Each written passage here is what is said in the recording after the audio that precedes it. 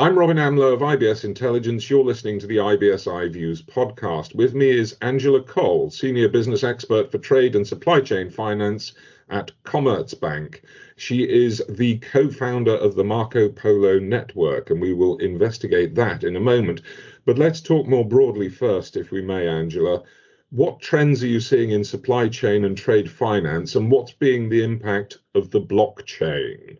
So in general, I see a strong impact on the need to digitize trade finance and supply chain finance. It's getting more popular and more necessary, also being driven by COVID-19.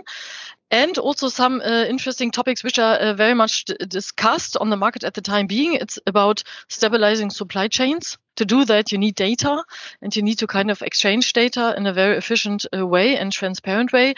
And the second topic is sustainability and ESG. Again, to support that trend, we need to obtain data and handle data. Trade finance itself is still very paper-based, so we need a stronger impact to digitize trade finance. And I experience blockchain and distributed ledger technology as a new technology to push that because of the decentralized data handling and the ability to onboard different parties, because in trade finance we have a complex ecosystem and we have a lot of parties, and we need to transfer data to each parties in a kind of closed shop, which we can provide with blockchain. And I think there's a lot of potential, and I think time has come to digitize trade finance and supply chain finance more than we did in the last years. Well, you mentioned that it's heavily paper-based still. That I can see straight away slows things down, allows for the potential for errors to creep in. Having something immutable on the blockchain would speed things up. Correct. And that's very important for trade finance because we are talking about trust, right? Trust of data. And at the time being, the documents is that kind of medium where people think they have most trust in because it's stamped and signed. But I think data is becoming more evident and more popular also in our market. But the question is how to handle the data in an effective and clever way. And I think, well, we come to that. Marco Polo has found solutions, and we as Commerzbank, we support that a lot because we are very strong in trade finance and we are happy to engage. Let's talk about the Marco Polo payment commitment. How is this enabling trade finance to go digital? What's actually happening? Well, Marco Polo offers a network, a blockchain network, a private network, which with the technology Corda provided by the big blockchain consortium Ep3 provides excellent technology to obtain data from our trade partners, being the suppliers, the buyers, and the according banks. We exchange the data on that network. We have included artificial intelligence by automatic matching of trade data, talking about purchase order data being matched against invoice and logistic data. And the outcome of that is to provide an irrevocable payment commitment being issued by the buyer's bank to the supplier. And that kind of model we have already in the market under letter of credit. So we have shifted that kind of solution from paper-based handling to digital. We also will have the possibility to connect our network with other networks, which I think is essential to digitize trade finance, talking about platforms providing e-docs, but also platforms providing GPS data, and also cooperations with platforms which provide, for example, data about carbon emission, right? Talking not only about, the existing services we actually provide in trade finance at the time being, but also going further by exploring GPS and data around sustainability. But this isn't the first time that people have tried to innovate in trade finance. There was the bank payment obligation.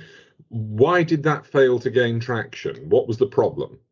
Well, I think from my point of view, the bank payment obligation was ahead of its time. right? I think when I heard from the bank payment obligation already more than 10 years ago, I really supported the idea of SWIFT at that time to provide a platform to obtain data and to match data. Because I'm coming from a paper-based world, I have checked documents myself, and things are not very efficient, I think, and takes a long time. So to have a digital solution like the bank payment obligation was really very innovative at that time, and I liked it. So we, Commerce Bank, we implemented that solution about 7 years ago, gained a lot of experience, and I think it was a great shift already for us in Commerce Bank to go from paper to data.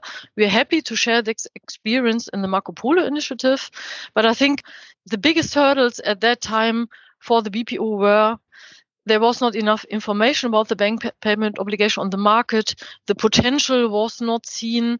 A lot of participants of the market were in a kind of waiting position, and waiting is the worst enemy for innovation, I can tell you.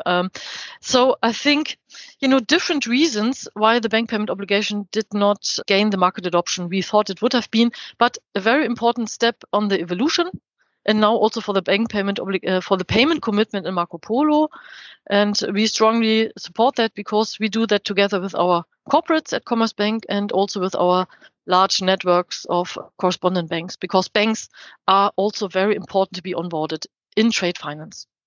We've been talking about it from the point of view of the financial institution so far, but this is not about the financial institution, it's about the suppliers and about the receivers of goods.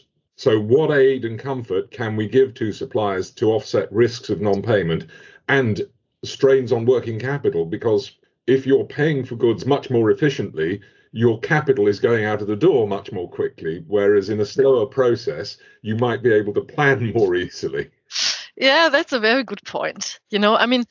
In trade finance, our core business is already mitigating payment and country risks and providing financing, right? We have done that the last decades and even longer. So this is not new, but with a new technology like Marco Polo payment commitment, we can do that in a much more faster way. We have the digital handling, the more secure handling of data, because we also see fraudulence with paper documents. We can support the needs of our corporates because, again, speed and transparency is the biggest opportunity we have with this new technology. The supplier knows at a very early time that he has a kind of payment insurance. Much earlier, before his production and shipment, the payment commitment is provided already at the time of the purchase order, in case the supplier provides correct data. And in trade finance, we have a lot of deferred payment terms. That means the buyer pays 60, 90, 180 days after shipment, which is nice for the buyer because he pays later. But same time, the supplier, he needs liquidity, so he would like to get the money earlier. So again, at that time, the financing vehicle comes into place. So we can finance the payment commitment. Still, the supplier pays later, but the supplier receives the money earlier, and that again is to the benefit of working capital.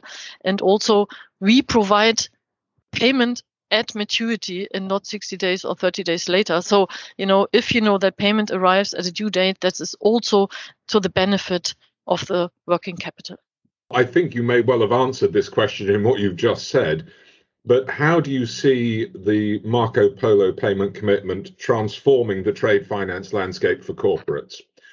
Obviously, you just described surety of payment. Exactly. They will experience all these things in a digital way and much faster and much more transparent. Maybe to explain that, we did a lot of pilot transactions already in 2019 and 20 before we went live in May last year. And we bring the corporates together in MS Teams like we do, in many video conferences. People can see each other. We can share our screens. And not only that, the corporates see evidence of digital handling on the network, but they also get closer to their trading partners. And, things in general are getting more transparent and faster. And I think that is what corporates like, because it's about saving cost and optimizing processes, making processes more easy. And I think we are also targeting to connect Marco Polo network to the ERP systems, the enterprise systems of our corporates, so that we enable a digital data flow from the corporates to the other corporates. So, things are in the development. It's evolution, right? I mean, we start with digital handling, connecting our networks to other networks, and then moving slowly from paper to data. Paper is still there, right? Documents are still being generated, but the documents are being sent from the supplier to the buyer. We do not see the documents in Marco Polo network. We surely work only on data, and I think that's a great innovation which is ahead. There is a transition point from a paper-based system to electronic documents. How easy is it? How easy are your corporate clients finding it to move from paper to eDocs? Well, eDocs is a special topic, right? I mean, we get in Marco Polo, we get our corporates to go from paper to data because they handle data. Data is being extracted from documents or from contracts. The topic eDocs is very important for the future. I hope that the speed of market adoption of electronic documents will increase in time to come, because we in Marco Polo, we would like to connect our data handling with electronic documents. There are platforms around like eDocs, SDocs or Bolero, and we already discuss cooperation, because then you can combine the data matching for a payment commitment with an electronic document like an electronic bill of lading, which is very special because the bill of lading is the most important document we have in trade finance. It's a document of title, which means whoever has the bill of lading in his hand is the owner of the goods. And coming back to Marco Polo and the idea of connecting to electronic documents is that we would like to combine the payment commitment with the transfer of ownership. If we have a positive data matching, we can provide an electronic bill of lading to the buyer. And I think that's actually very exciting. But again, we need more market adoption for electronic documents in the market, and also to be able to connect all these networks, because we need to connect networks. Otherwise, we are stuck in silos, right? That's the problem we see at the time being sometimes. We need standards. And the idea came already in Marco Polo initiative that we thought, well, we need standards to connect our networks, right? And fortunately, this idea was taken over by the ICC with the Digital Standardization Initiative, DSI. People there are working on these standards. So long term, and I'm talking very long term, but this needs to be the vision. As a doc checker, we all know the content of documents, right? So if we globally agree what content is to be seen on an invoice, on a transfer document, insurance document, or certificate of origin, then, if you all agree on these standards, long term, we do not need documents even more, right? So, but it's evolution. It's a path of evolution. And I think with Marco Polo and also with the experience we have in Commerzbank, we really support that evolution. It's a path and not always easy, but I think time has come to move forward. You've established the Marco Polo network in the teeth of the biggest disruption to the supply chain that we've seen in decades with the pandemic. Has that been a help or a hindrance? And I put it that way because I can see in so many areas of business that people have turned to data, have turned to new solutions that make business easier. I think it has two sides, right? The pandemic in general keeps banks and corporates busy because they are facing problems, disturbed supply chains. So they are kind of trying to solve these problems somehow.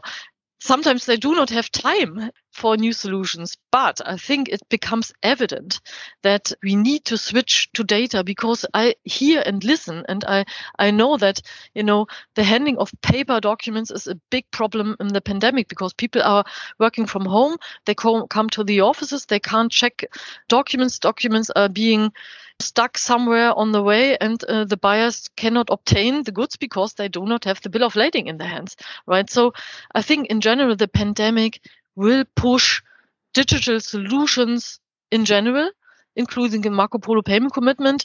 I think many participants of the market have not really understood it yet, but I think we are very much engaged and pushy to inform the market that there are solutions around. But again, it's a path of evolution because the trade finance market is very traditional, and people they stuck to solutions and to the piece of paper. It's unbelievable, but it's a change of mindset, and I'm optimistic. The human nature do not want to change anyway, but I think the pandemic will help a lot to push digital engagement in the market, and the pain is already increasing. Unfortunately, I don't want the pandemic really to push these things, because we need to do digitalization anyway. But I think it has to become clearer than ever that we need to move somehow in a clever way, and it's not happening at once. It is a path of evolution, but we need to start somewhere.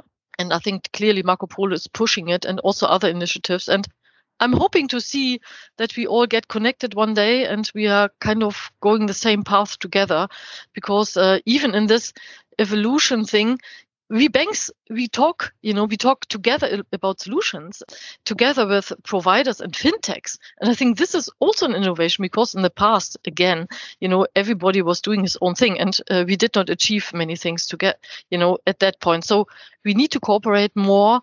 There's still competitive space, but I think to bring things forward, also in the case of digitization, trade and supply chain finance, all participants of the market, they need to cooperate more than they have done in the past.